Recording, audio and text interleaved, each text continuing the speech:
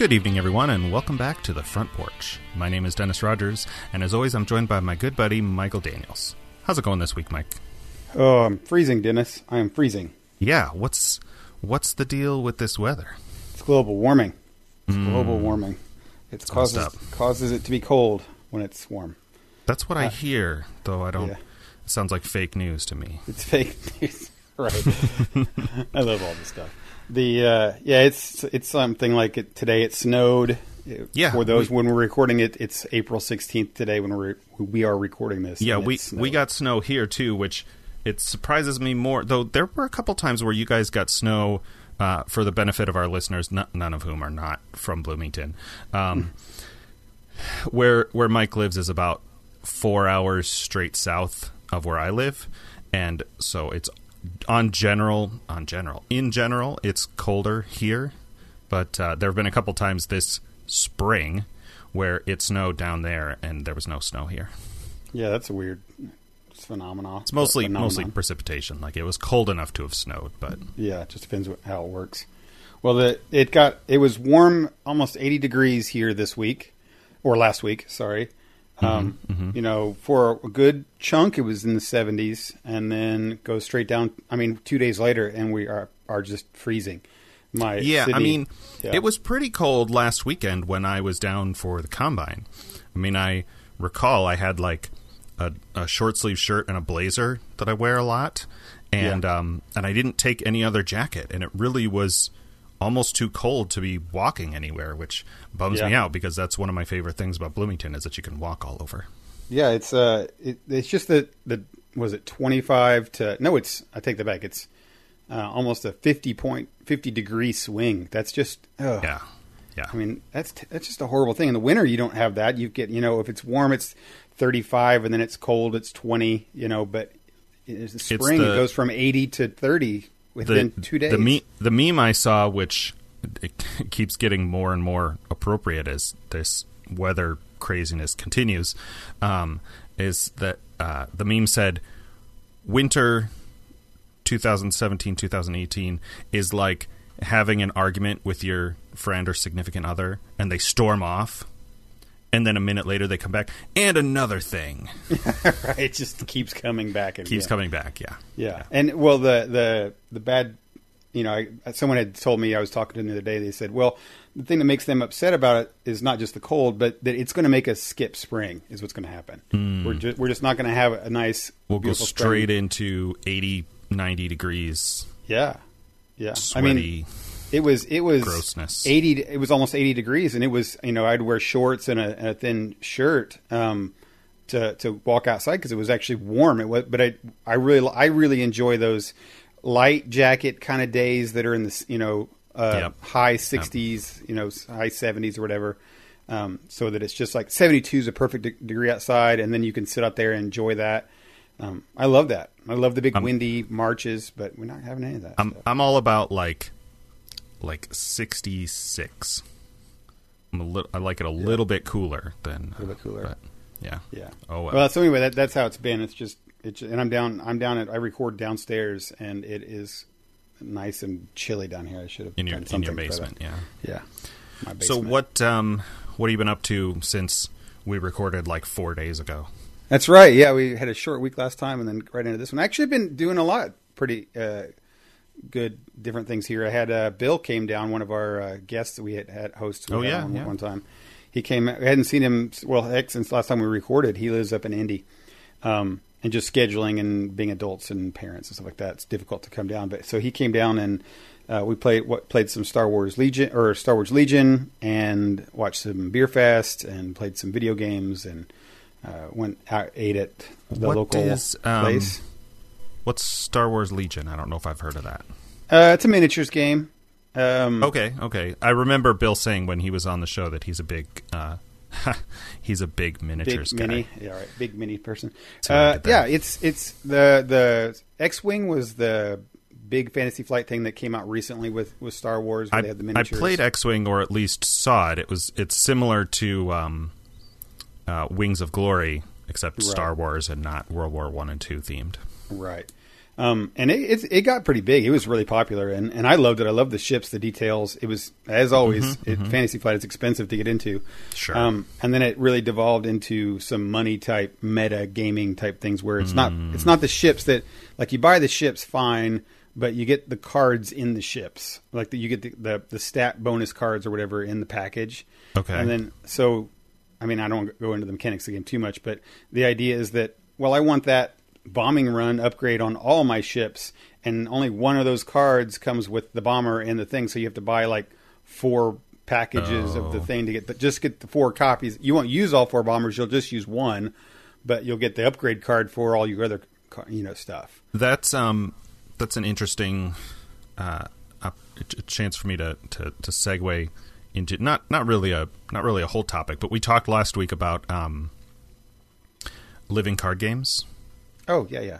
As you recall, and another, I believe it's another Fantasy Flight game, is the Lord of the Rings, the card game, their living card game, which has been out, like 7 or 8 years? It's been a while. It's not super new, and its format is like a big box to start that has a number of campaigns. You explained it last week, but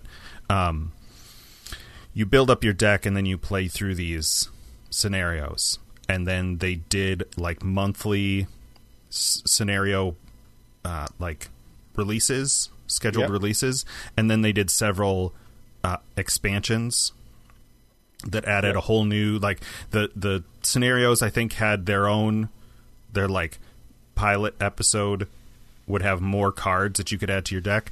And as I was researching that, trying to figure out what I should buy, how to get into it, I watched the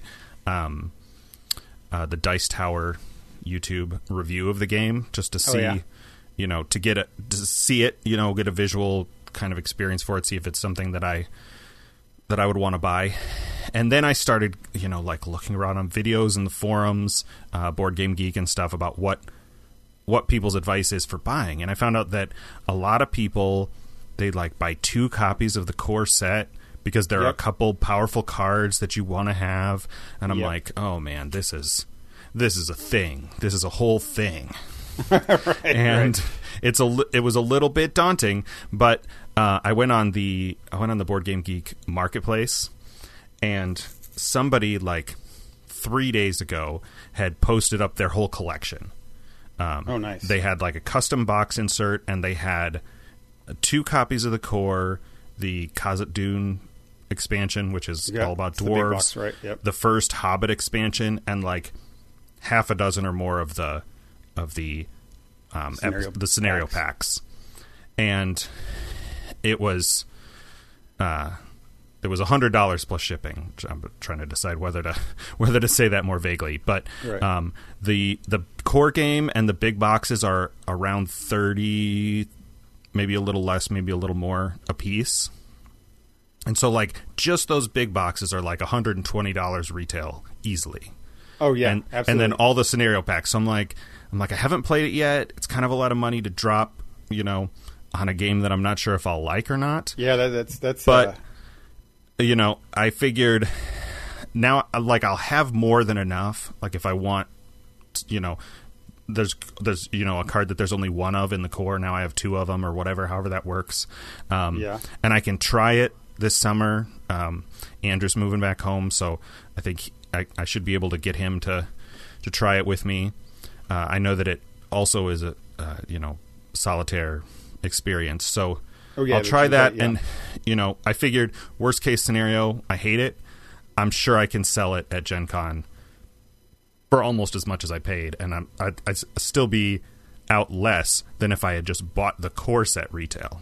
I mean, that's a good way to think about it, is that you can always, that's something you can probably make your money back in. You can't say that with a lot of games, but that one you have like a set, and it's getting the whole. Well, yeah, and the guy is selling it for so cheap compared to, I mean, it's not super cheap. He's not giving it away. It's like almost $20 in shipping because it's a heavy box of cards. But so I guess that is probably, unless I think of anything else in the next 5 seconds, that's probably my good news for the week. Oh, you just jumping right into getting that. I screwed up the flow completely. Jeez. So, wait, I have more questions for you on that. You set me up with the Star Wars thing, so I'd segue right into it. You're like going from one topic to the next, and I got things from the original one to talk about. We got to circle back to the weather. You got more thoughts on the weather? No, not that far. I circle back to the Legion game. Right. That's where So because you weren't even talking about Legion, you were talking about X-Wing. Like Bill coming over too. Right. Okay, so Bill came over. We played Star Wars Legion, and it's so X-Wing. X-Wing is a little flying type miniatures game with Star Wars type stuff, and Legion is their new one, and they've been selling X-Wing for a lot, but it's just it hit that critical mass where we're only selling to no new people anymore. It's just the hardcore, and they're dwindling down. Sure. They made I mean, because I'm sure there are new people like me getting into living card games, but a game like that has cards and miniatures, it's by necessity more expensive because you've got all these pre-painted miniatures. Right. And so your like core player base doesn't sustain, it only ever dwindles. Well, it does. And the real problem becomes is if you add a game like that where you're adding more cards or more miniatures or whatever, and it's that feeling. You're consistently making the barrier to entry higher. Oh, yes, absolutely. And so you're preventing your player base from growing. Yeah, and the player base that's there, it's hardcore. While they could get excited about expansion, over time they're going to end up being fatigued. Like, oh, I've got to buy a whole other bunch of stuff on this thing to get these cards, and it's like, to remain competitive on the tournaments and things. So it's one of those. Okay, it's time. It's a good time to move on. And I mean, not that they're ending X-Wing; they're still continuing with it. But so this new one is called Legion, and what it is it's the same kind of thing, but it's miniatures on the ground. Ground levels, closer to like a Warhammer. Yes. Thing. So you have Darth Vader and heroes, and you've got stormtroopers and rebels and speeder bikes and things like that. You still got some AT-ATs and whatnot if you spend all your points. I would assume that they're probably going to have something like that.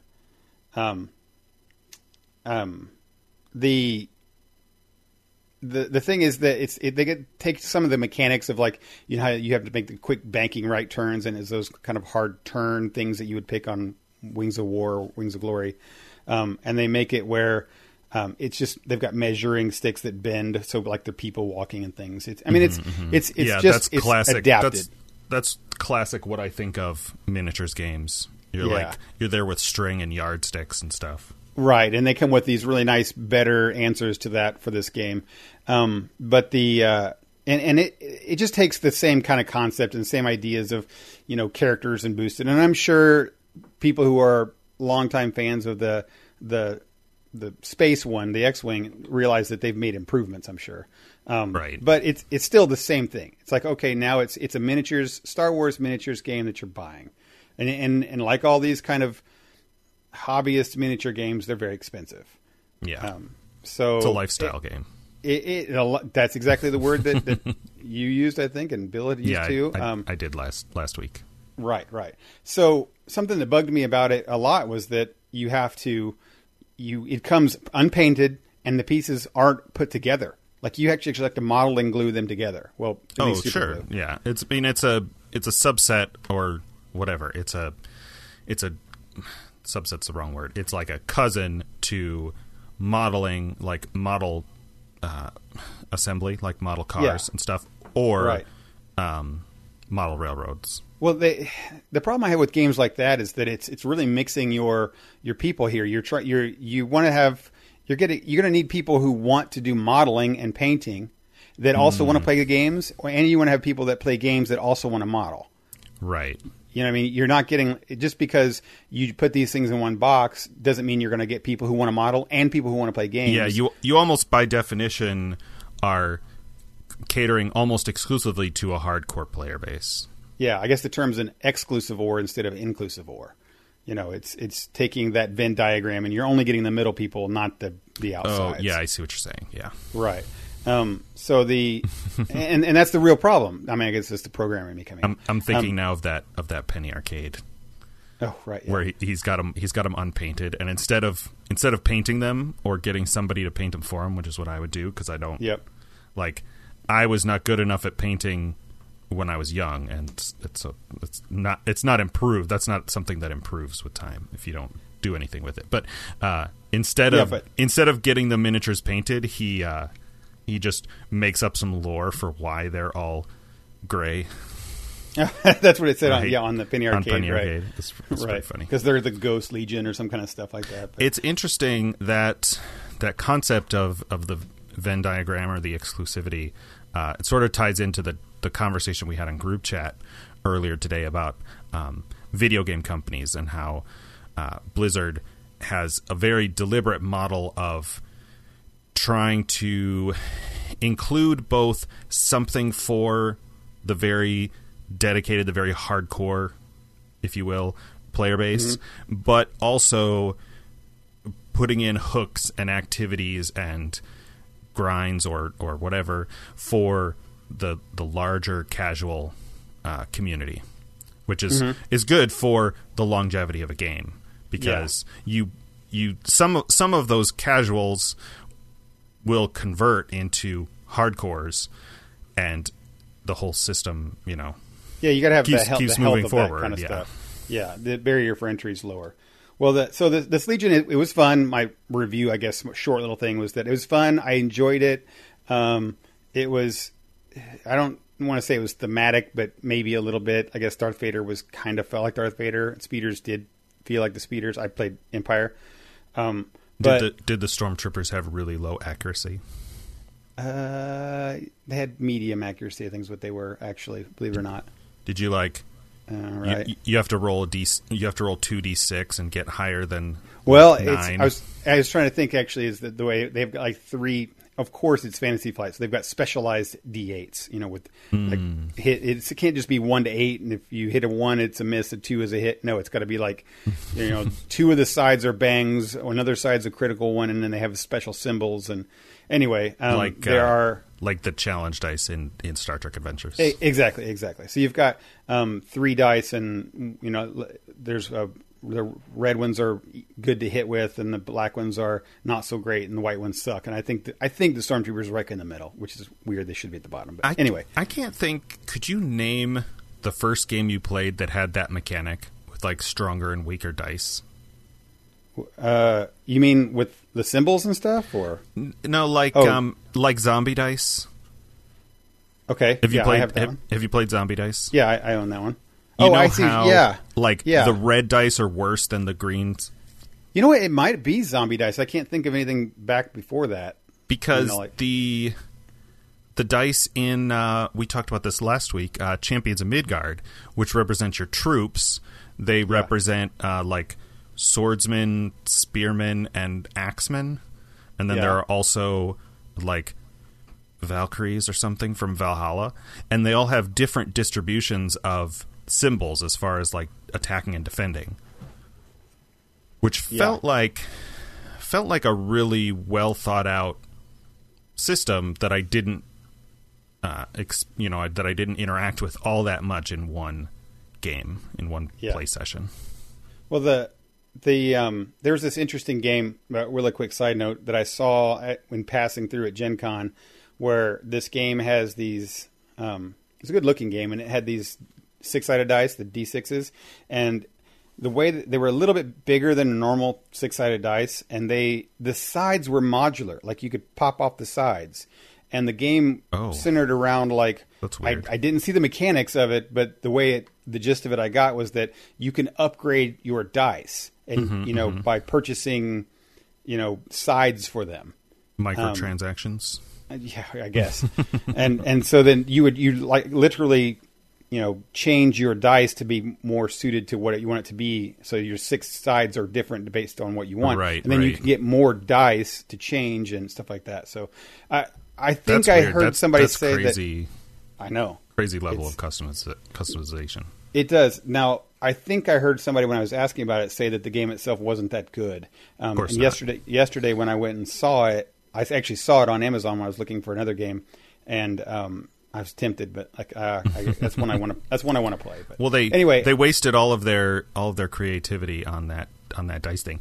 I do remember, which is probably patented, and no one can else use that idea. Sure, of course. So. Just to jump back briefly, did you ever play? I want to say it was called like Risk 2 or something. It was possibly the first video game version of Risk that I played that wasn't like, something crappy for DOS. I don't know. I'll find it and link it in the show notes. But it was a video game version of Risk that had an alternate real time version. Okay. Play mode, where you, it's sort of like, I'm not sure what to compare to. There are several board games that use this mechanic where you,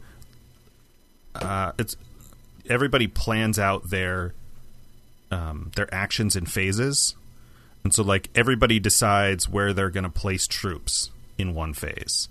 Like you all pick, and then it executes them all. And then you all pick where you're going to attack, and then it executes them all. Okay. So it's a thing that only really works in a video game. Right. And you could do like one country could attack to several others, or several others could attack one. Okay. Right? You could do asynchronous attack moves. Okay.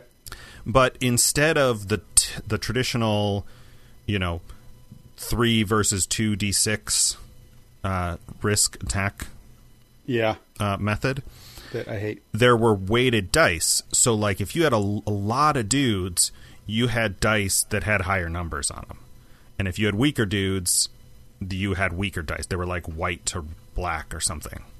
Oh, and then it was kind of old. That's the first, and it's a video game, but it's like a board game video game. That's the first system I recall that had like explicitly different strengths of dice. All right. The only thing I can think of, like you just said, was zombie dice. I mean, I'm sure there's more, but that's the only thing that come to my head. Yeah.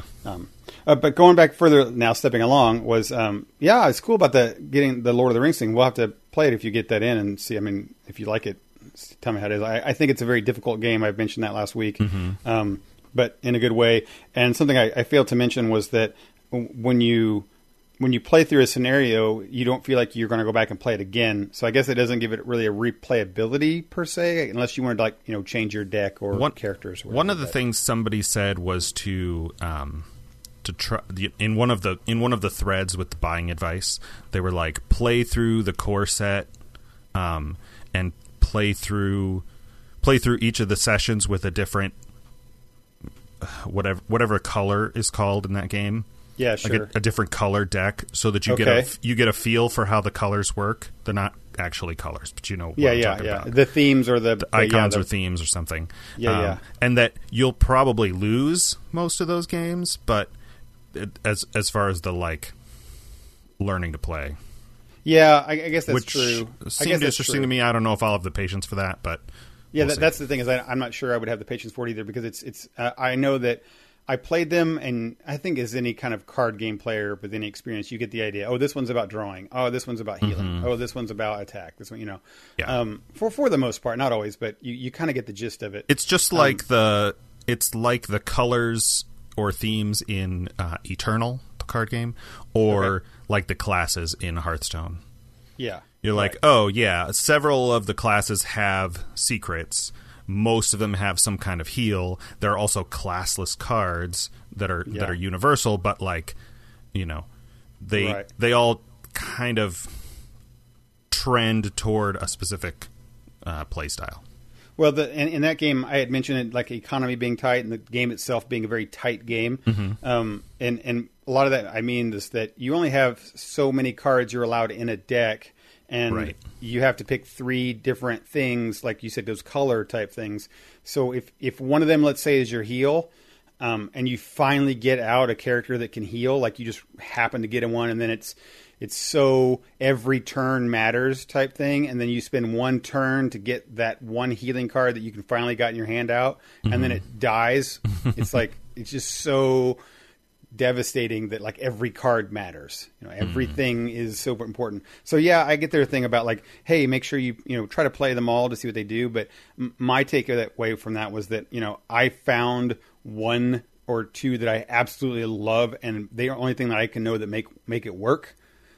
So I've stuck with those. So like those are the two that I know that I got to have. And that's the thing that makes people say like buy 2 copies of the base game, because there's some card that there's only 1 or 2 of, and they're like, yeah, everybody needs at least one of this card in their deck. Right. Well, yes. And another thing to answer that thing about the multiple core set is that you get so many cards in the core box, and actually today the core box is, last time I remember, it was relatively inexpensive. It's like 33. Right. Is that if you want a multi-deck build and not have to swap out cards all the time, that makes it just a ton easier. Yeah. So like I'd like to have 2 decks so that I can try something different. But the one with Aragorn, I love those cards, and I'd have to pull those 4. I'd have to put them in my other deck, like every deck I make, because they're so good. But you only got 4. So having a second one's not a, and I did. I bought one at Gen Con in the auction store for like $20. So it was like, yeah, and it was wrapped. So definitely I picked up on that. Anyway, it's fun. It's cool. It's good to hear that you got that one. I bought a game as well. I think it was on the same day that you were going to think about buying that. It was the I don't even remember, the Dragonfire was. I think it's the D&D deck building type game.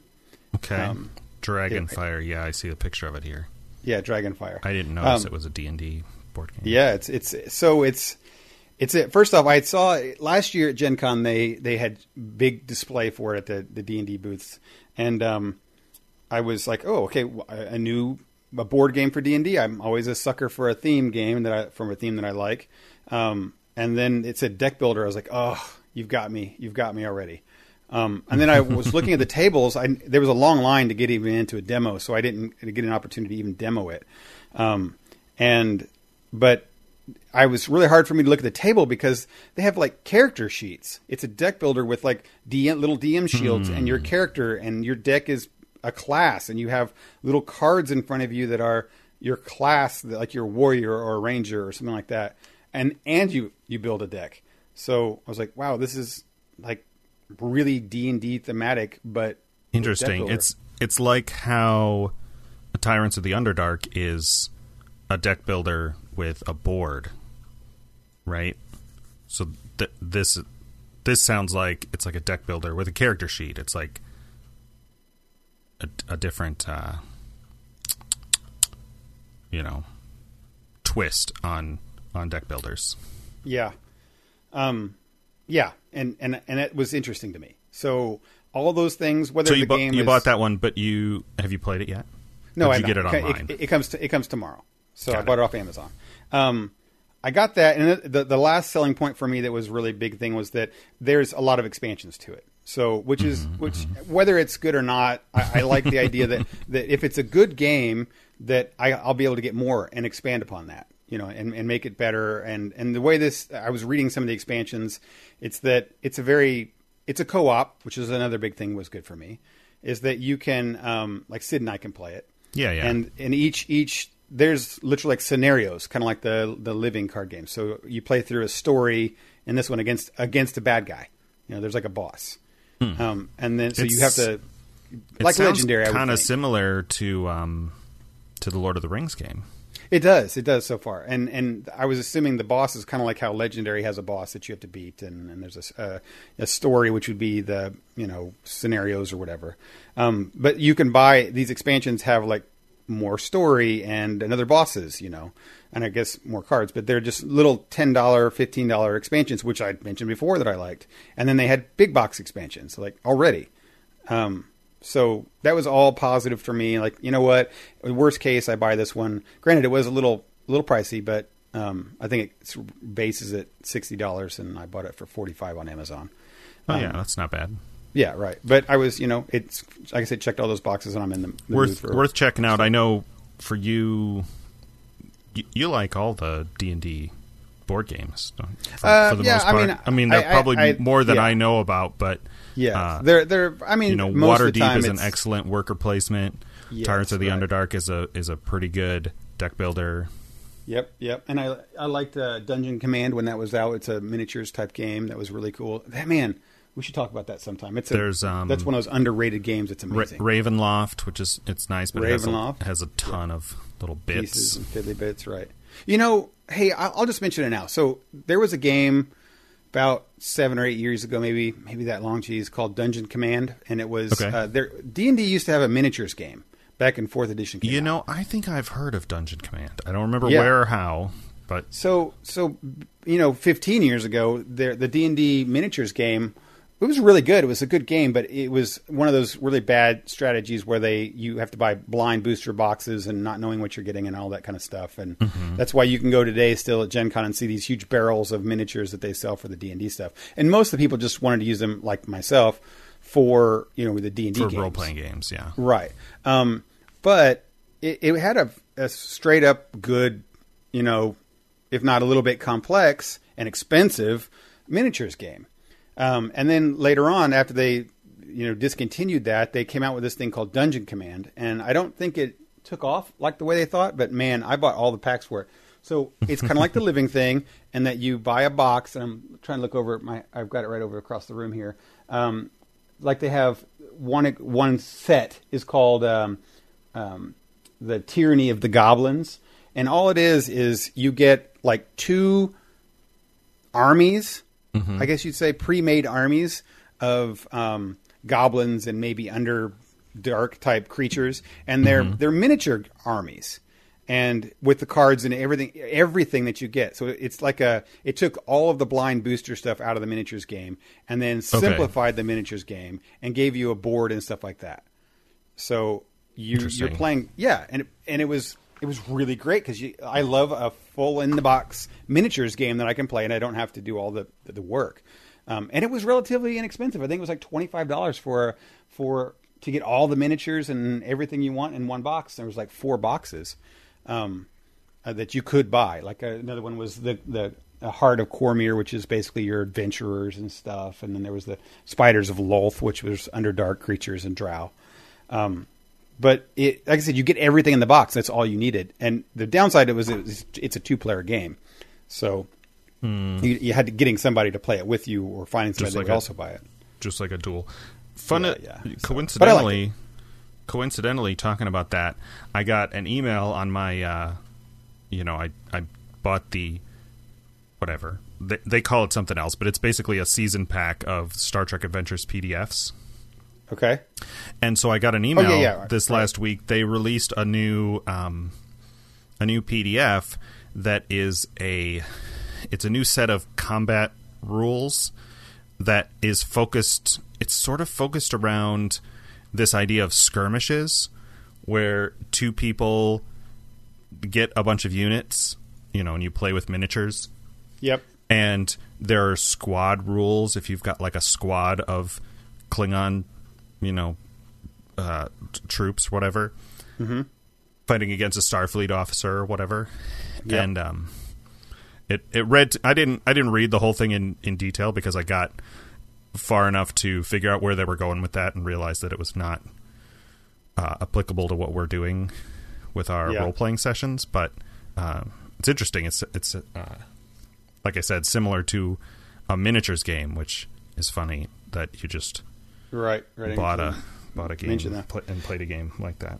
Well, I guess the long and short of that is that I do like a lot of those D&D themes. I mean, maybe it's just a soft spot for what pure fantasy is kind of D&D stuff, and it sticks to that. But anyway, so any of those kind of games I do give a little bit of extra points to in my book, but most of them are at least midway of they get a 5 or a 6 out. I think most D&D themed games I've played are like that one. So I'm excited for this one. Hopefully it'll be good, and another thing too is I've read so many D&D books, like actual novels and books, that I know so many of the characters, and it's nice that every once in a while see a character pop up that like, oh, I know that guy. Even though you don't need to know it, they're just random names that somebody might not know, but it's kind of cool. A little bit of fan service. Yeah. Right. So anyway, that's, I bought that game. I'm excited for it to come in, and maybe next week I'll be able to mention it. Yeah. Let us know. Let our listeners know how you liked it. I did get to. So I'm going to swing around from games here a little bit. When Bill came over, he had just casually mentioned this show called Beer Fest that he'd watched, and he thought I had watched it. It's a movie, right? It's a little bit older one, not super. I think old, so. It's like 10, around years. the Super Troopers era type thing. I'm not sure how that is, but the and I was like, I hadn't watched it, so he was like, oh my god, I can't believe you watched it, and it's on Netflix, and so we went through and watched it. It's exactly the kind of, I couldn't get over the fact that we were talking about, like, when we watched that show Game Over Man is what it was, is how dumb things are dumb, like not great movies, but when you watch them at the right time, and that was when he came over and we were just watching the show, watching and hanging out and stuff, that was like the perfect time to watch a stupid, dumb show. Sure. And it was so many bad things, but good things and hilarious that I don't know what, made it funny, but the other one not. And the only thing I could say was that it was funny at the right time. Sure. When I was ready for that. You had the right kind of expectations, or just fewer penises. Fewer penises than that, right? Yeah. I guess there was not many in that one. This past week have been rewatching season 4 of New Girl.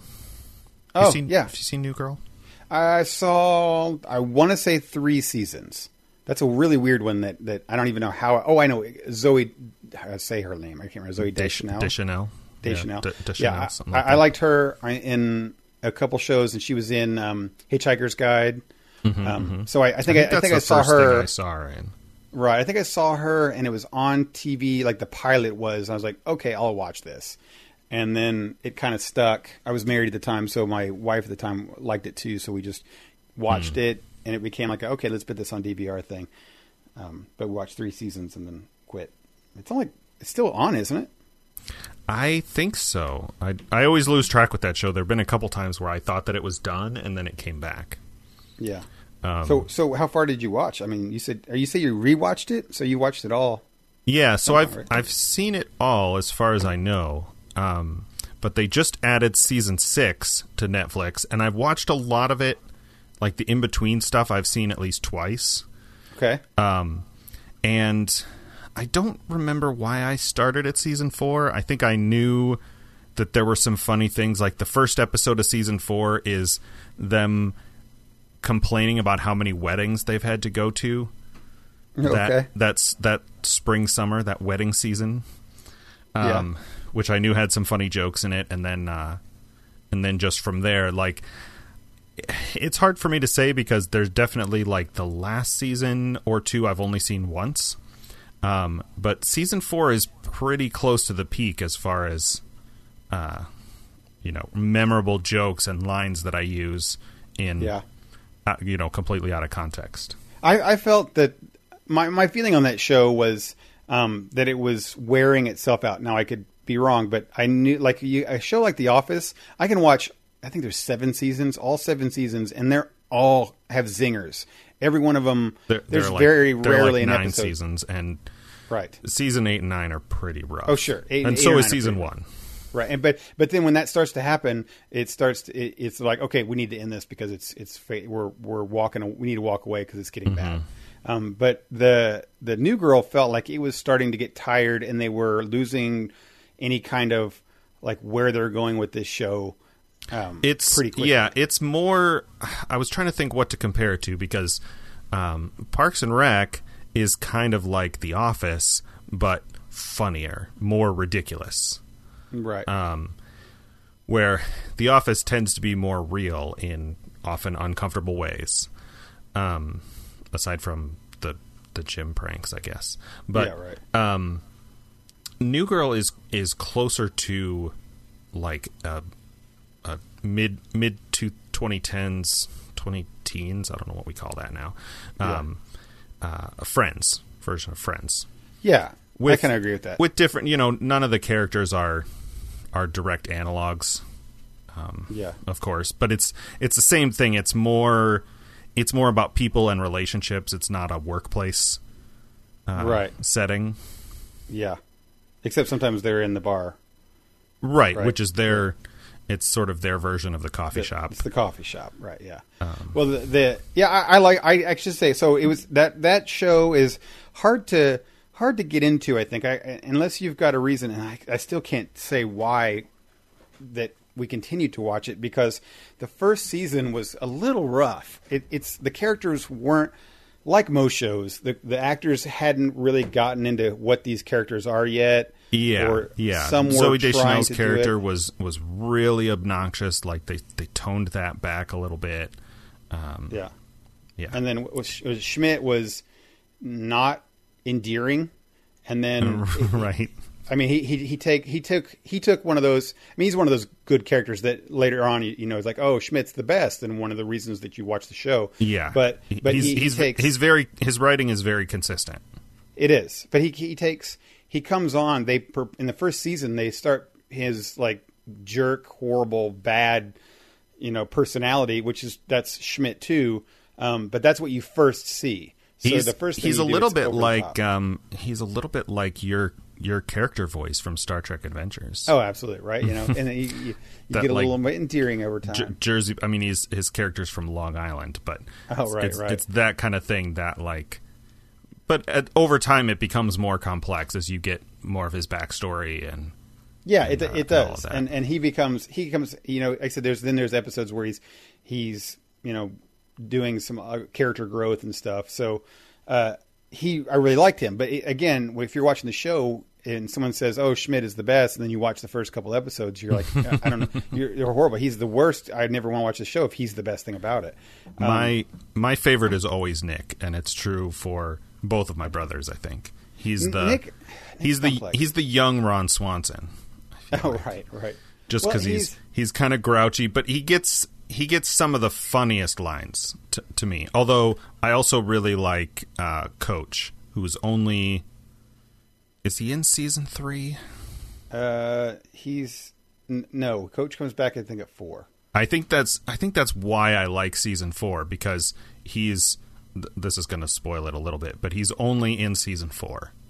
Okay. I was wondering about that. He's in the pilot, and then he's gone, and then he comes back in season 4, and then he leaves again. I don't know what. Okay. I know that.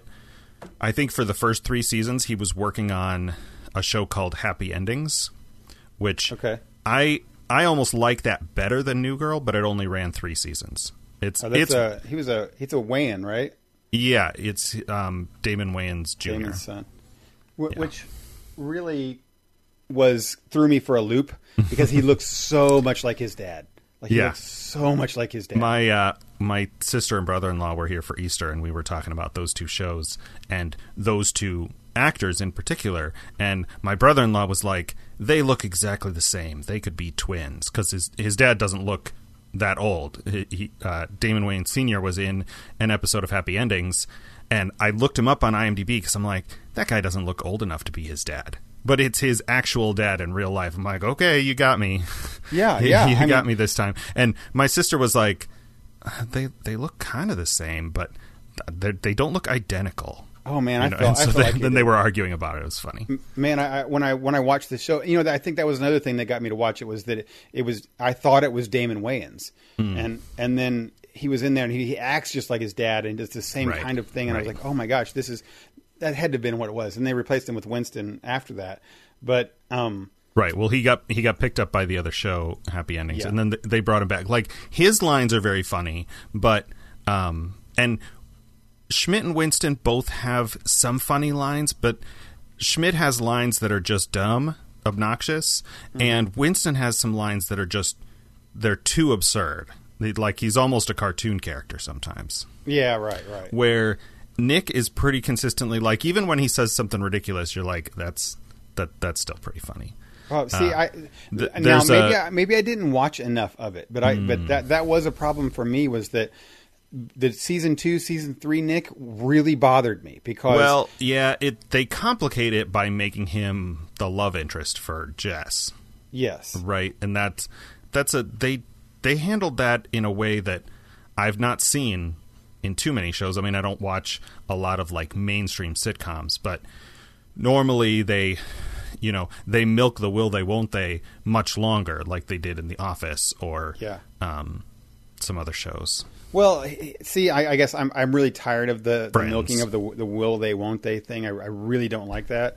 And so when season 2 comes around, and they start in this show they didn't do that. Like they fulfilled it pretty early on, but then we're like, oh wait, what do we do with this now? Well, see, that's to me, I always consider that lazy writing to do what they did. Was that it's kind of like DC did the thing with their superheroes. They're like, oh no, I'm not even kidding you. Like 3 or 4 years ago, they came out with the edict that no superhero can get married because that ruins their character.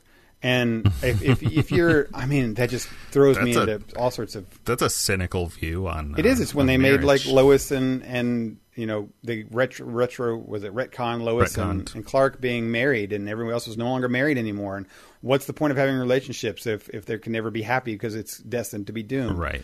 But anyway, in this way, it was the same thing. Is that like they gave it together and get them together, and then like, oh, well, we got nowhere else to go with this. I'm like, crap. Yeah, there's total ways you can have two people who are happy together and still be funny. It's okay. Well, they did. I mean, they were together for like a season and a half almost. Well, I know, and they broke them up, and that's what bothered me was that they broke them up, and they made Nick become something that he wasn't. Like, at least up into that point. He seemed like everyone's crazy, Schmidt's overboard, but Nick really would come back through and be like, okay, in the end of the day, I'm actually the one with my clear head on my shoulders and make sense, and I can come back and be real. At least here. And, I mean, he'd have crazy moments, but he would be the one that was at least sane. And then he got together with Nick, and he was with Jess, and they were still great.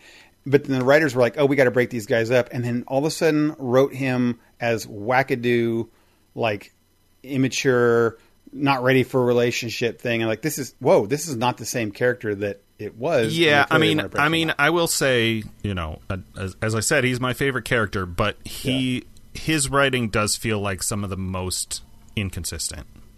Yeah, and not super inconsistent, like I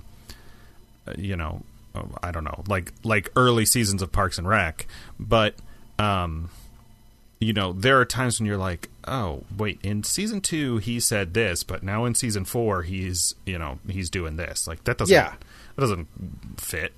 Yeah, it doesn't. He doesn't fit, and Nick was by far my favorite character. And then when they broke them up, and he became his character. What they were totally writing him as is this completely weird, wacky, like man-child that made no sense whatsoever. While it was very funny, it was just like, this is not the guy that I actually liked and signed on for. Sure. All of a sudden, the guy that's the really crazy person is now the one that's trying to be stable and get with the other girl.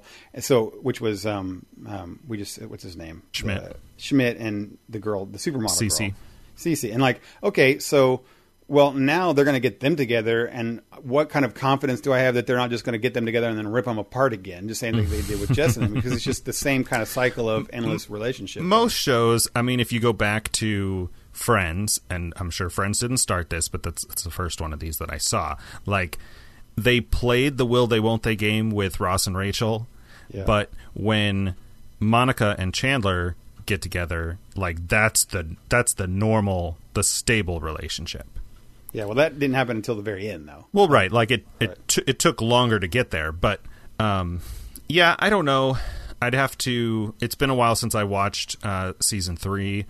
It's one of those things where like it just depends on your perspective and your time. Like I talk about The Office a lot, and when I first watched it when it was airing, I, like most people, was super invested in Jim and Pam. Like whether they were, I mean, part of it was not knowing how it was going to go, but just every little thing, every little hint when he starts dating Rashida Jones, and she's there's this stress between the three of them in this love triangle, and now something like 10 years later, looking back on it as a different person, having lived more of my life in the interim, whatever, I look back on those scenes and those situations, and part of it is knowing that Jim and Pam are going to work out. And part of it is just perspective. Like, I've seen some of it 3 or 4 times and going, man, Jim and Pam are not these perfect relatable protagonists that I saw them as before. I'm like, they're pretty, like, condescending, self-focused. Well, that's different because they have all these flaws that you don't see the first time around. And so I think that while I was just as frustrated as anybody else when the Nick and Jess thing didn't work out there in season 3, looking back on it, it feels like some of the more realistic shows. I mean, a show like this, a sitcom, for whatever, using that term, not a stage sitcom, but a comedy about a situation, right? Yeah. The semantics, is always trying to walk this line between realistic and ridiculous, right? Because fully realistic is not funny, right? It's just it's a documentary, and fully ridiculous is not relatable because you're like, yeah, okay, I could go back and watch Three Stooges or something, and so you're constantly trying to maintain this balance. Yeah, and I mean, and to mention your friend's type anecdote is that, like, Joey was definitely over the top, but then there's some relatable people and some things are real. But right, and so sometimes you do that with different characters. Some of the characters, in The Office, Jim and Pam are supposed to be the straight characters, the normal characters, where the other Michael Scott and Dwight and those are more caricature-like. They're more ridiculous. The relationship between Nick and Jess not working out does feel like one of those things that's like they try it and it's great and it's there's this euphoria for a while, but then eventually they start to, this is a normal thing that happens in real life.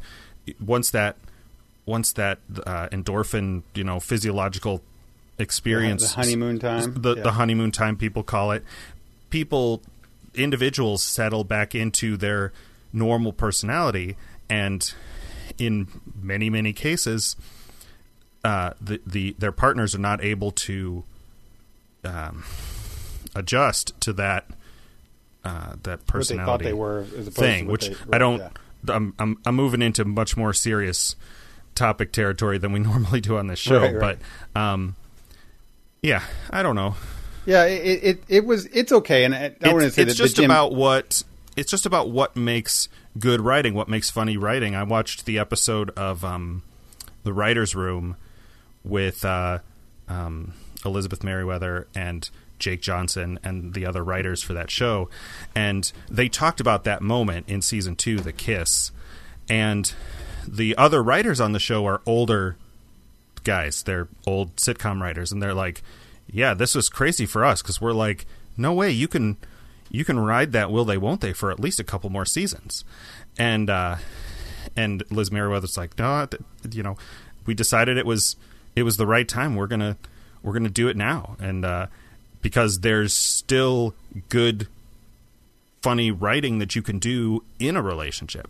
Yeah, I always thought that past you could. that point, which they did, and then there's the breakup, and then there's still funny. There's a whole episode in season 4 that's all about how Nick and Jess very differently deal with dating other people and the fact that they still live together. Oh yeah, right. Which, of course, Jess keeps it a secret, and it's a big stressful thing for her, where Nick just uses it as a way to get one-night stand girls to leave. Yeah, right. Right, it's the next morning, and they're like, hey, do you want to go to a farmer's market? And he's like, I live with my ex.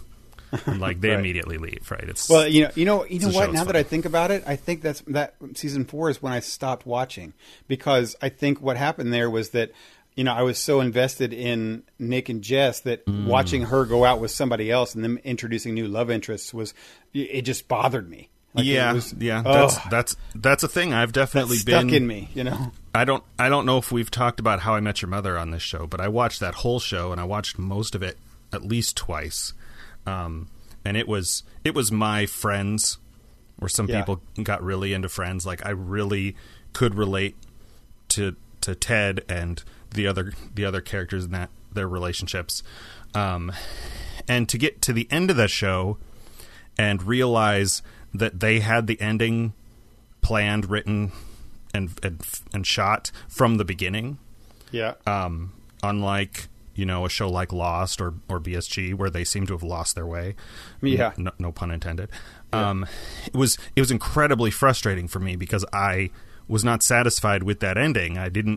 I was so personally, emotionally invested in the characters and the situation. I was like, how could you have strung me along for whatever it was, like 6-7 seasons for this? I'm like, this was like a 2 to 3 season story, and it's the whole thing with like networks and they had the ending written, but they had to pad the middle when the show was very successful. The network was like, no, you got to keep going with this. Right. Well, that's how I feel about New Girl. I'm not sure. I always am tempted when I see it to hop back in it.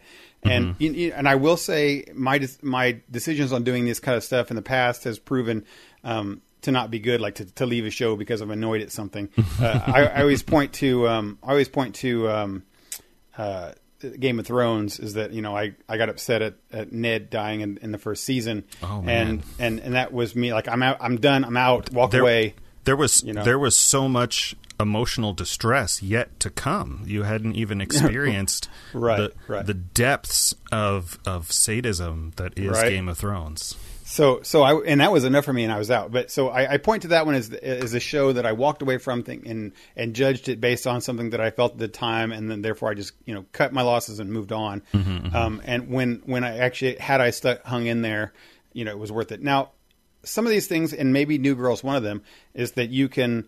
You have the perspective of time and other people to say like, oh, this is worth it. You can say, oh, it didn't work out here, but stick with it. It's going to end up being good. Sure. And you have Netflix that shows nowadays. Well, yeah, we live in a time where you can give up on a show and come back to it 2 or 3 years later, and it's still out there available. Yeah, and catch up. Right. Yeah. In some way, cool.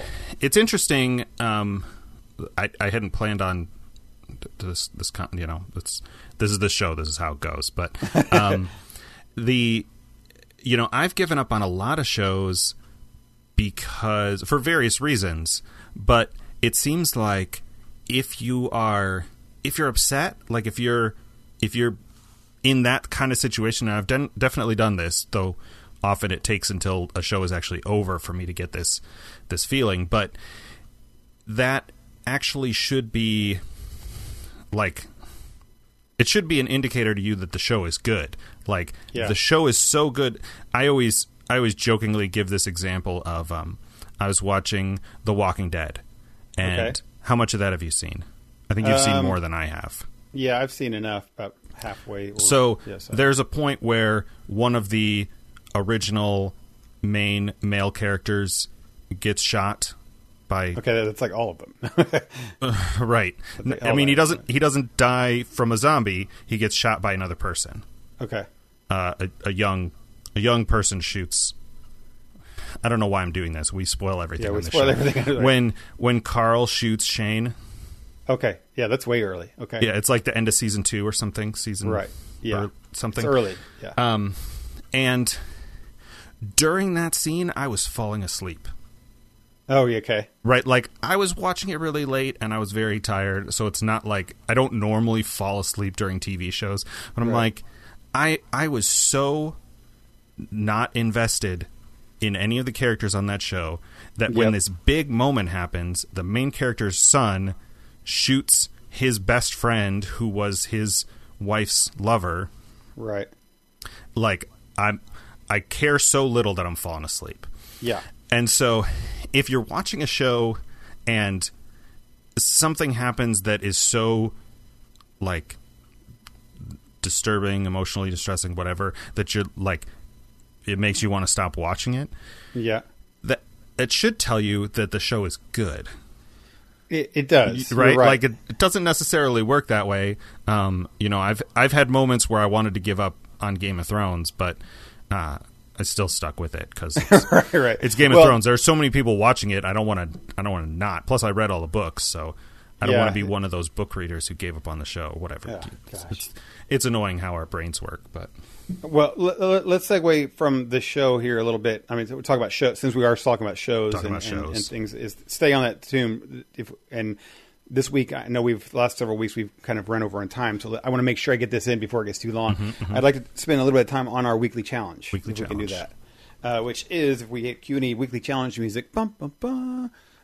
Now, right before we do that, did you say what your good news was? Oh, my good news. Well, I kind of, not really, but in a roundabout way. It's my buddy Bill came down this week, and we got to hang out, and really really good friend. All known him since high school. He's been on the show. He'll probably be on the show again.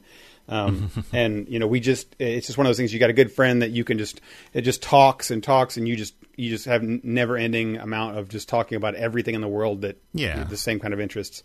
And that's the way it was from start to finish, and then. He's gone now and gone back up there, and it's still like you still hang out and talk. It's kind of like you and I, how we just can talk, and we can talk before and after, and it's a good feeling. You get people that have good friends in life that you can do that with, and Bill is definitely one that's the best friend and that I can have on there. So having him come in was a really great time to do. To have. That was my good news, for sure. But anyway, so the weekly challenge, we only had a short time with this when we chose the show Godless, Netflix original. It's a Western. And we did, as we mentioned, we recorded late last week, so we only had 4 days to watch this in. And so I didn't get to watch it actually until last night, and then, watched it, just right before I fell asleep with the last bit of it. Not in a bad way. I'm not saying that as it put me to sleep. It's just that it was late when I watched it. It's a little bit, I don't want to say slow. That sounds derogatory, but it's a little bit atmospheric. It is. I thought a lot about this today as I was kind of thinking about how I was going to come down on this show. And we have used slow, that term, for a lot of Netflix shows, original shows, because they really are. But I don't know if that applies to this. We should clarify here to our listeners that we only watched 2 of the episodes, and then we'll watch more of them as we go through this series of weekly challenges, if we like the show and continue to like it. Right. But this one's a Western, and it's a series. So it's not like we're watching a movie here where we have the beginning and the end, and we expect it to happen within 2 hours, and there's supposed to be some kind of progression. I guess I come into it expecting that this is going to take a little bit more time to develop. And Westerns are generally slower. It's just the nature of them. It's kind of, the characters, I don't know, cowboys or whatever, speak slower and talk a little bit more. They take their time. It's just the characteristics of cowboys in that Western life. It's like you have to be fully focused. And I've been on both sides of that. Like, I've watched shows and recommended them to people, like Mad Men is one of these, where I can tell that if people, or like Downton Abbey, if people are not giving the show their full attention, then they're going to be bored. They're going to be confused because there's stuff happening on screen that there's no, there are meaningful looks and crap like that. I agree. Yes. But I have also been the person on my iPad on Minecraft or whatever, like just listening to the show. And I try to, be aware because I'm a person who overthinks everything. If our listeners couldn't tell, try to determine based on what show I'm watching or with a group watching, how much I need to be focused on it. Like, is there enough dialogue that I can, be not looking at the screen but still follow it all. But this show is not one of those. Like, I got on, I don't remember what I was doing. The thing that I do all the time is get on my phone on IMDb and look up actors and actresses if I think that I recognize somebody. Yep. And then, I'll look at that. I'll look at some of their pictures. I'll see what other things they've been in. And now suddenly I've missed 45 seconds of screen. But like, it's possible I'm not even listening because I'm reading, show and movie titles, and now I'm like, who is this guy again? Yeah. So I watched the first episode a couple months ago, I think. Okay, right. At least a couple weeks ago. And so I just had to watch the second one. And so I went back into the second one, and this show doesn't have recaps. I mean, It's a Netflix original, so they don't need them. Some of them have them anyway, but they're usually expecting you're going to binge watch this or watch several in a row. Yeah, exactly. And there are a lot of characters, but most of them don't matter. At least so far. So far. It's a little distracting to see Michelle Dockery do an American accent. I don't know who that one is. Alice, I think her name is Alice, the woman who lives on her own out. Okay. She has an Indian son, a Native American son. I don't recognize her from shows, but she's from Downton Abbey. Okay, yeah. So she's English, and she, in Downton speaks with an normal voice, English accent. Well, she doesn't speak a whole lot in this. No, she doesn't have a lot of lines, which might be deliberate. Right. It's like when you see Martin Freeman in Black Panther, or even more so in Fargo when he's doing the North Dakota, Minnesota Fargo accent. Right, you know that he speaks with a British accent. You're like, he has a normal English voice, and he's, you're going to want to get the true coat there on the bottom of your car. Right. See, or if somebody does like a Jersey boy accent, it's totally fine as long as put it in the context. No, so I this show. It was slow. We mentioned that it was a little bit slow, and you should watch it. I think that was a good comment, that because I tried to do that a little bit too. I sat there for a minute and was playing Rivals on my iPad while it was playing, and then I realized after one match of Rivals that I had missed what was going on, and I kind of think I needed to watch that, and so I had to stop and just put my iPad down and then rewind it and watch it again, because you do need to pay attention. And it's not that every scene is riveting. But like you said, there's looks or there's important relationship type things that are happening, and that's just visual. I mean, I'll say it's the rare iPhone or iPad game that I can play and still pay attention to a show that's on. That's why I say Minecraft, or like I went through a phase of time where I was doing what's the app called? Well, the Color Your Own Marvel, and that's their original game that I want to say is called like Papyrus, but I don't think that's right. Papyrus is the font. Okay. It's the same thing as the Marvel one, except it's general, like coloring stuff.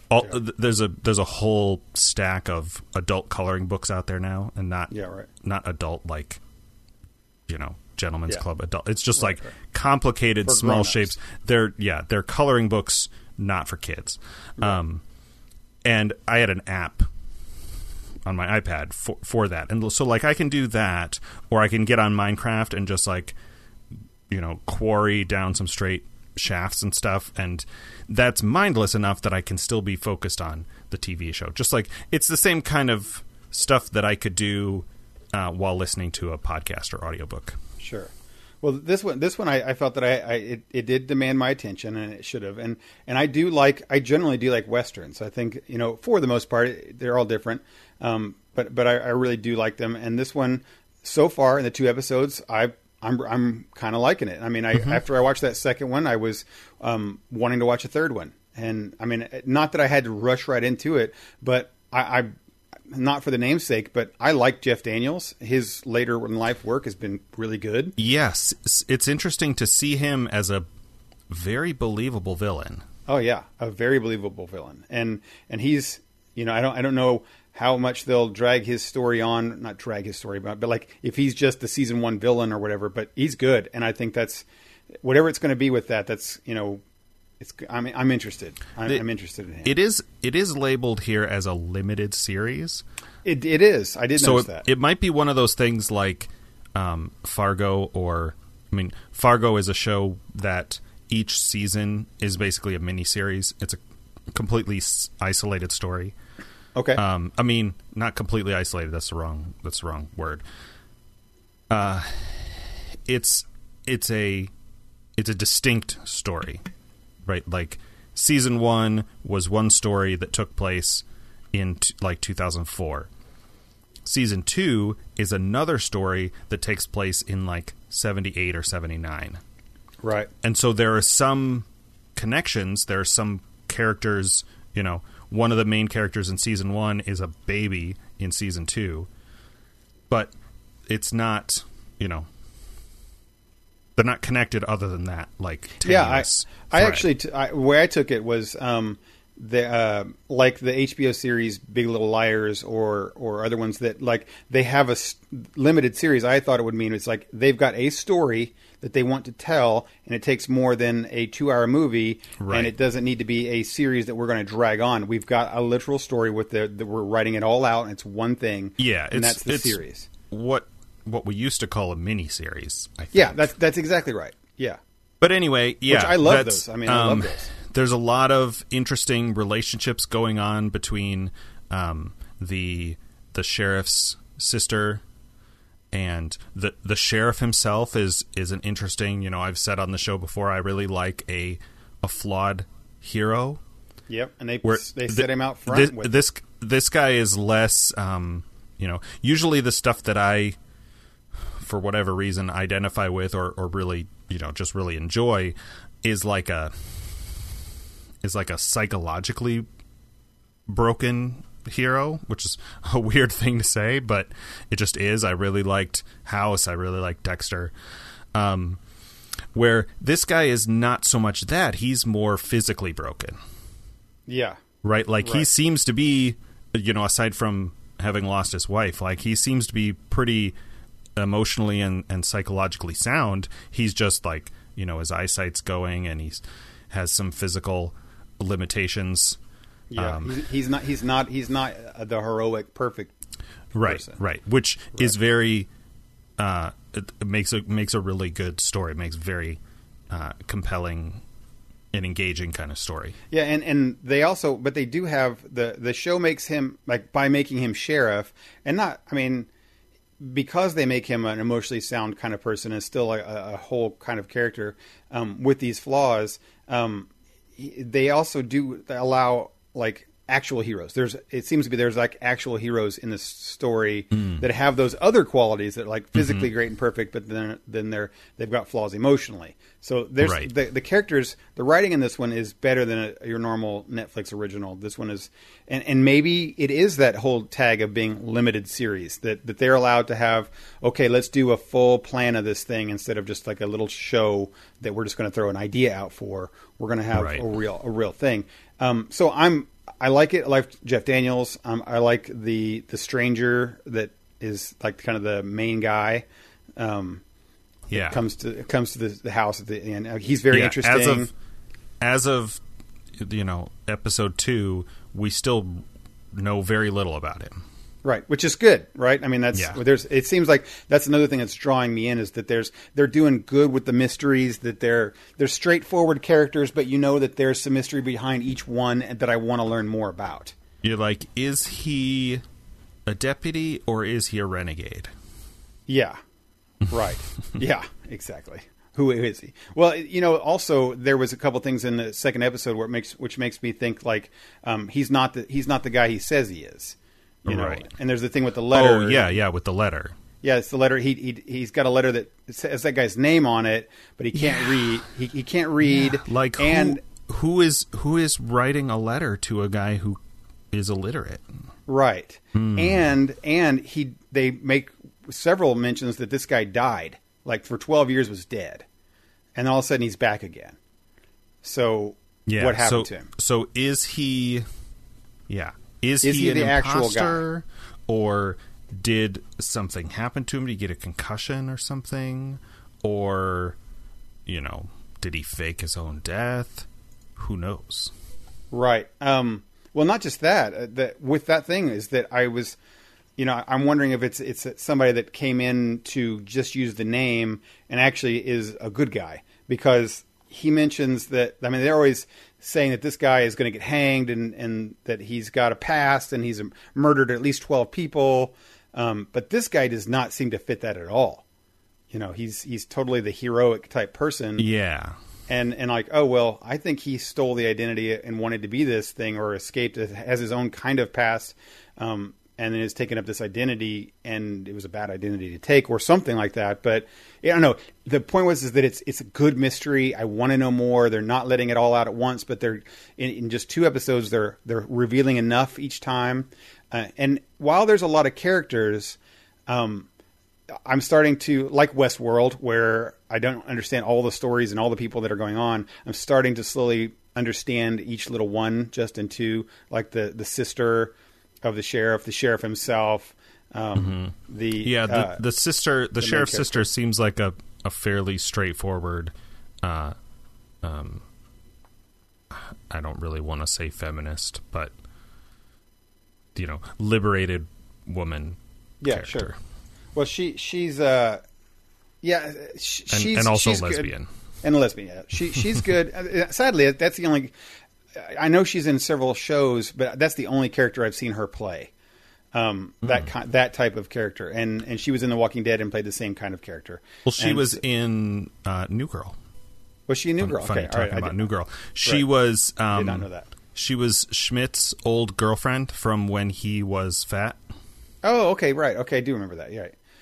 So I guess I have seen her in that. But so the only thing I've seen her is play like a lesbian character that's, standing up for being who she is and type stuff. So while I liked that character in The Walking Dead and she was killed off, I thought there's a conversation there about typecasting that's a little too political for this show. But right. And maybe it is a typecasting thing. But I've liked that character and I've liked the things she's done, and I like her in this one doing the same role. So and it fits well, and it's compelling and in the world. So I'm not against it. It's a good thing to have in here because she's a good character. And anyway, and obviously the antagonist is awesome and complex and got all sorts of angles and sides to him. The lady out in the you mentioned the English lady speaking American accent. She's interesting. I like the story that all the miners in town died and they're just women in town. It's an unusual premise. Yeah. So anyway, I like it. It's a good thing. It's not until the 2nd episode that they finally you understand the title Godless.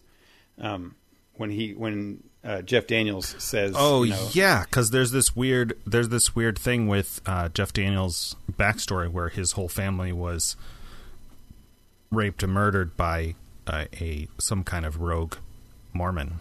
Right, and he was raised by the guys that were the guy that raped and murdered his thing, right? That's a weird thing. Not since Deadwood have I seen anything even remotely like.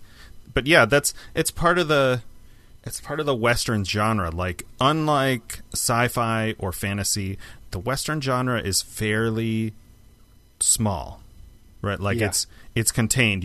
You're working within these parameters. Yeah, you're not worried about what's happening across the world. I mean, historically, it's a period of like 20 years at most. Oh, really? Is that it? I mean, it's basically post-Civil War, right? So the Civil War ends in 1965.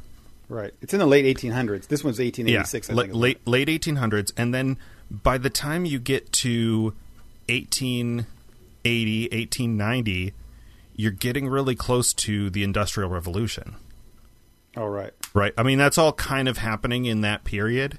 But once you get to the turn of the century, stuff really starts to change.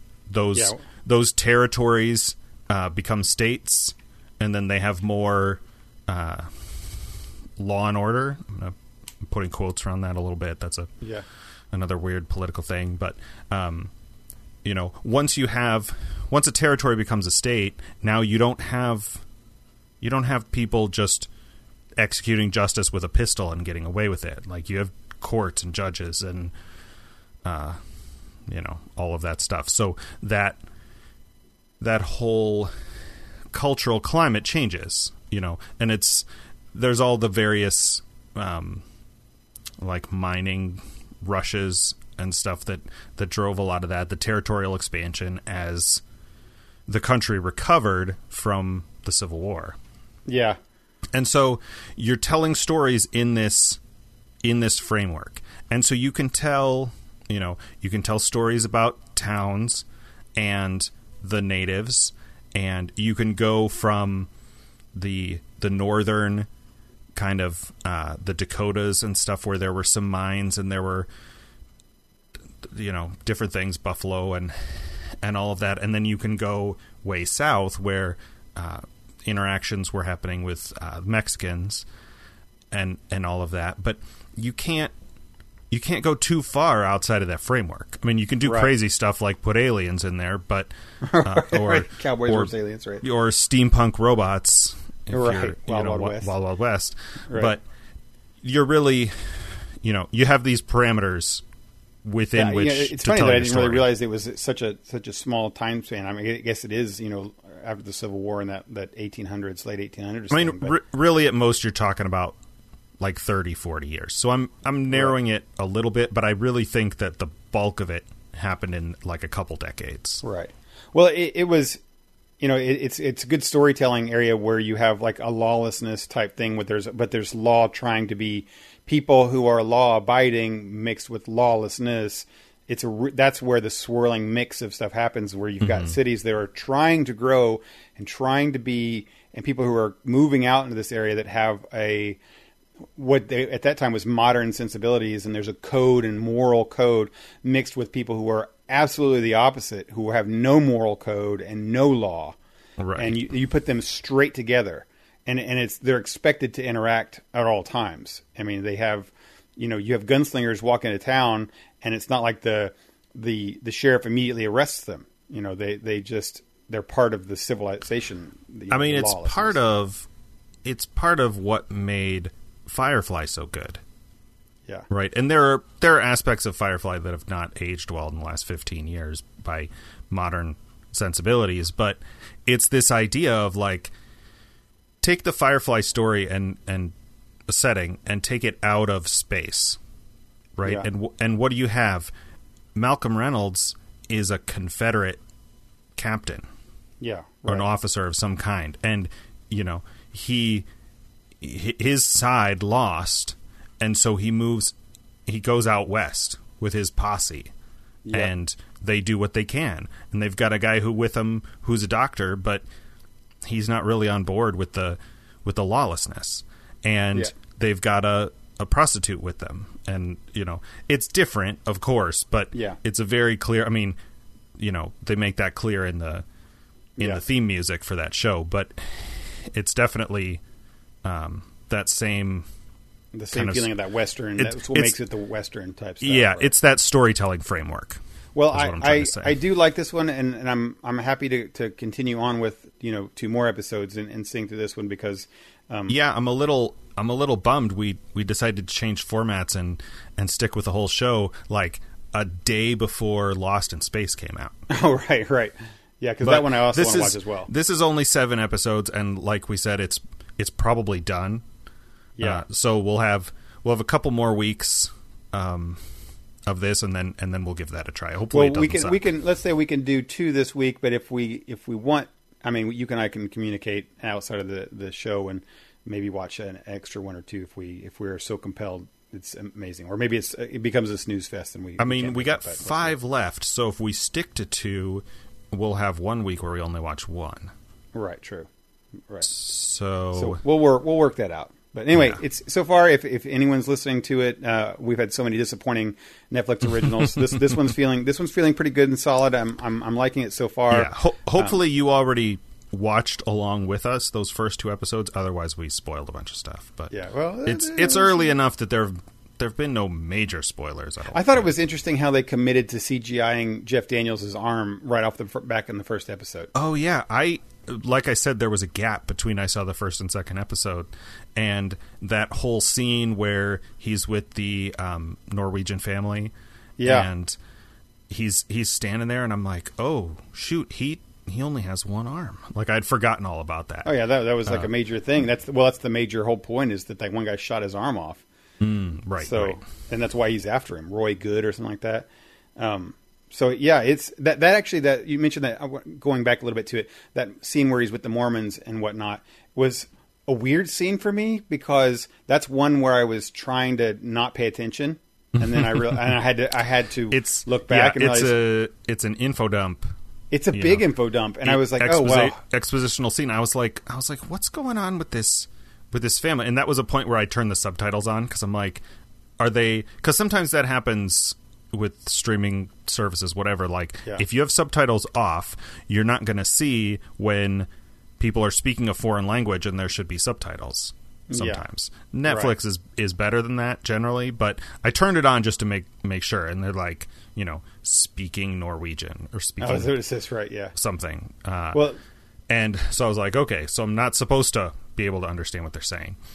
Yeah, and like his group comes on their group, and shows up at their camp, and I'm like, oh, man, what's going on? I remember from the first episode that he does the thing with the train.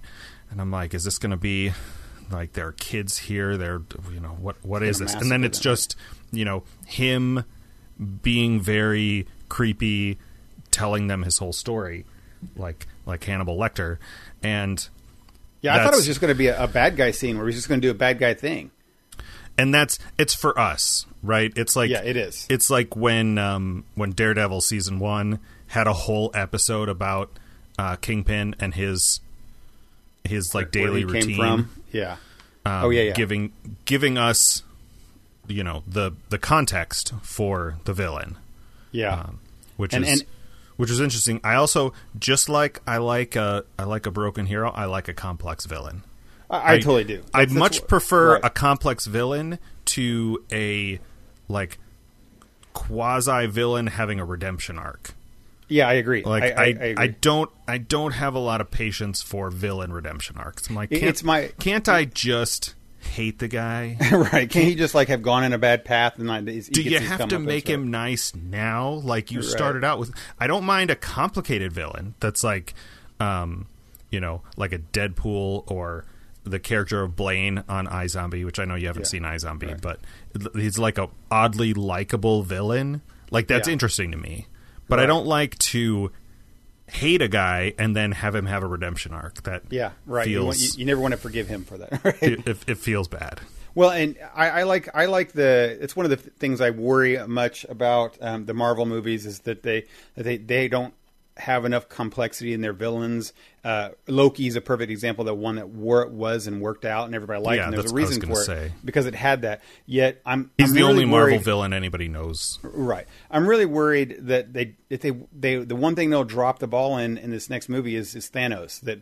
That he's actually one of the reasons I like him so much, and I think a lot of people do like him, is that he is a pretty complex villain, and like he's one of those guys that you feel. I mean, he thinks he's right, and he's mad. He's definitely the Mad Titan, but he thinks he's right. As I understand it, he's kind of like a druid type. He's a true neutral, and his scheme, his grand plan, is to kill half of everybody, which somehow will bring balance. Not a lot of that makes sense to me, but. Yeah, see, that's the thing, is that a lot of his stuff doesn't make sense, but when he says them or when he's rationalized it out, it's like, oh, I see where he thinks this is right, but he's totally crazy. I mean, he's into totally supervillain logic, right? Yeah, right. Like, oh, which that makes I no assume sense. a lot of that is, because I've never read the comics. I'm getting bits and pieces from Geek Scholars and other podcasts, right? And obviously, you can't communicate that amount of information in a trailer. Sure. So, that's why I'm hoping that they do spend some Thanos time. There's a lot in this movie to spend on, let alone, and Marvel has not proven that they've been okay with investing in their villains. Their villains, yeah, right. With which they should, because that's their most successful until one. Thor Ragnarok, where they got Cate Blanchett to play. Oh, right. Yeah. Well, see, that's the thing. I hope that she's death. I don't know if she's in this one, but I hope that, because she is the goddess of death, and Thanos loves the goddess of death, and that would really work perfectly. But in a perfect world. Anyway, this, going back to the God list at the end to wrap this up here with this, is that I think he does have a good interesting backstory character where he's crazy, but he's got moments of sanity, which makes him even more terrifying. Yeah. I'm interested to see where this like goes. There's a couple times when he talks to the doctor, and you think, oh, he's a likable villain, but he's clearly, and then you find out like what he did, and then when he like lynched the town, and he's just standing there, crazy man. Like, oh well, he's not. He's totally a villain. And then all of a sudden, he talks to, he's talking to people in a normal thing. He's talking about the Bible or whatever, and then he goes and he gets mad at the guy that's the newsman, and he threatens his kind of stuff in a very cold and calculated way. Yeah. So this is a guy that can snap and go crazy and kill somebody in a shot because he shoots a dude right in the head for just saying, "Who do you think I am?" But then he feels like you can rationalize with him.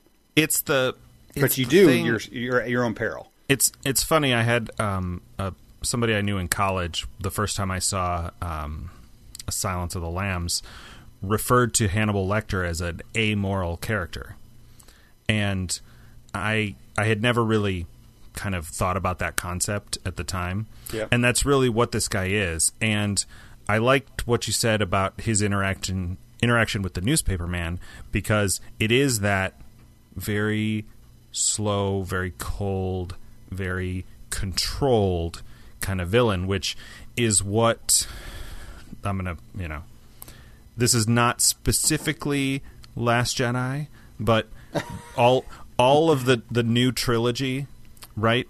What makes Kylo Ren, like what undermines him as a villain, is his lack of emotional control. Like, yeah, right. I'm sure for some audience demographic, and I'm not casting any specific aspersions, but to a certain demographic, his like temper tantrums of just destroying a piece of equipment in the wall with his lightsaber because he's angry, is appealing and is emotionally satisfying. To me, it completely undermines him as a villain. I'm like, oh, this guy is completely out of control. What kind of threat does he have against somebody who has control over their emotions? Like, in that contest between a guy who is throwing a temper tantrum, one is a child and the other is an adult. Yeah. Right? Like it's nothing. It's completely. It's like, okay, you can easily see how people could be thrown off balance. The answer to the crazy off balance person. I mean, and it's the opposite of the original. Like part of what made Vader so intimidating is that people around him would get upset. Right? They're like, oh, don't threaten us with your, they're getting upset because he's, making promises he's not fulfilling, and they're kind of disrespecting him and stuff. And he's like, hey, don't, just don't. Like, he's calm. He's like, hey, you're making me a little bit mad. And they're like, oh, he almost killed that guy. Right. And, then when you meet Luke, he's a kid. He's completely lacking any kind of emotional control. He's just whiny and impulsive. And so you get that sense of like, okay, this guy is good and this guy is evil, but he's clearly more powerful for sure. The guy who's evil is more powerful and he's more in control, which adds to his power. Yeah, I agree. Well, in this one, this villain here is very much. He's wild. I mean, because he's like, well, psychotic is the thing, is that he's calm and then can be it's brutal, but then logical, but then not. And it'll be interesting to see where this goes, because his context of being raised by this rogue Mormon who murdered and raped his whole family will give him this kind of a sympathetic thing, like amoral perspective. Well, right? I like to use the word amoral because that's actually what instead of using that word, the word I wanted to use for him was he's godless. I mean, he is the name of the show. Which is the name of the show. And so he's chaotic in the truest sense of the word. Like you can't at all predict what he's going to do because he's not beholden to a moral code. Yeah, and that's what even makes it even more interesting and complex, because he does understand that there is a moral code, and that there's, like, he quotes the Bible and he talks about the good book and you know, God and stuff, but he knows all about that, and he kind of he addresses it and says it, but then he says, you know, hey, out here and what I am, no, it's godless. This is what I am. You know, there is no God here. I know what God is. I know all about it. But no, you're in the West, which is actually a really good it's thing. like in that time in the 1800s, he was presumably raised under a traditional Christian, almost puritanical worldview, and then had this you know, trauma seems like too small a word for what happened. Mm-hmm. His whole family, and then was raised by this guy who had a very twisted version of that belief system. Right. And so he's now seen both sides and is now crafting his own, or not even crafting, but like, because he's an old man now, he is now living by his own, even different than either of those two. Yeah. So it's more like, you know I just said chaotic, but it's almost more like a lawful evil. Right. Where he has a code but nobody else knows it. You know, to wrap this up, I think that this is something that makes this show good, is that as we're just talking about it, it makes me more interested in the show. Yeah. You know I feel the same. As we start picking it apart, I really like how it seems to be more layers of complexity. And I now think that I could probably go back and watch that Mormon scene where he's with those people, or those Norwegian people, and then get a lot more out of it than what I saw at that first go. And that makes it a good show. Unlike other Star Wars shows, which shall not be named, which got worse as you started to think and talk about them, everything falls apart and gets worse. Sure. I like this one is giving me all sorts of those, you know, good vibes of I'm really interested cerebrally, you know, intellectually for this show. So yeah, which is great in a Western. But well, that was a good thing. Yeah, that we got a little intense a little bit. Okay, right. So if anybody is at all confused, I feel like we've explained it, but the new format for the weekly challenge is we are going to watch 2 more episodes, at least that's the amount so far. We're going to keep watching Godless through the rest of the show, unless I can't imagine getting like 4 or 5 episodes deep on this series and giving up on it. Right. There are only 7, so right. We're going to watch 2 more, and so you should watch them also with us. Right, and they are a full hour to hour and 10 minutes long. Like they don't have like commercial breaks or little lulls. No. Every scene seems to be like, watch this scene, something's happening here. It's very Game of Thrones, not Game of Thrones. It's very HBO style format.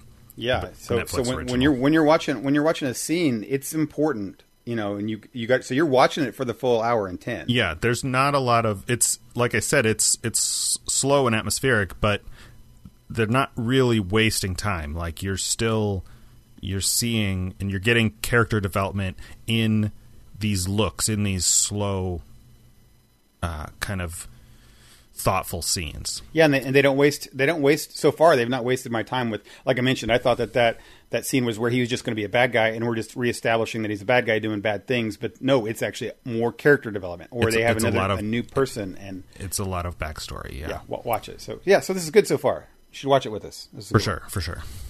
All right, well, that's good for us this week, man. We're right at it. Yep, we covered a lot of. We're actually running a little long.